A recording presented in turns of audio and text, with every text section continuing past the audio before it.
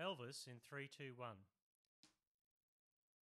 Did you see the Elvis movie? I took my son and we loved it. Now, it's not your usual biopic, and we laughed and we cried a bit too. And I actually remember the day that Elvis died back in 1977. I was 10 years old. He was only 42, but he sure seemed old to me. In the movie, it was sad watching how his manager, Colonel Tom Parker, used Elvis's talents for his own gain. Now, Elvis was great, but could have been greater perhaps without the Colonel.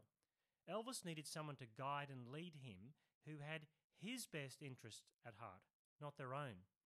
And when he died, it felt like he'd been let down by the one person he trusted. Now, that's no spoiler alert, we all knew that. But imagine a leader with our best interests at heart. That's why I follow Jesus.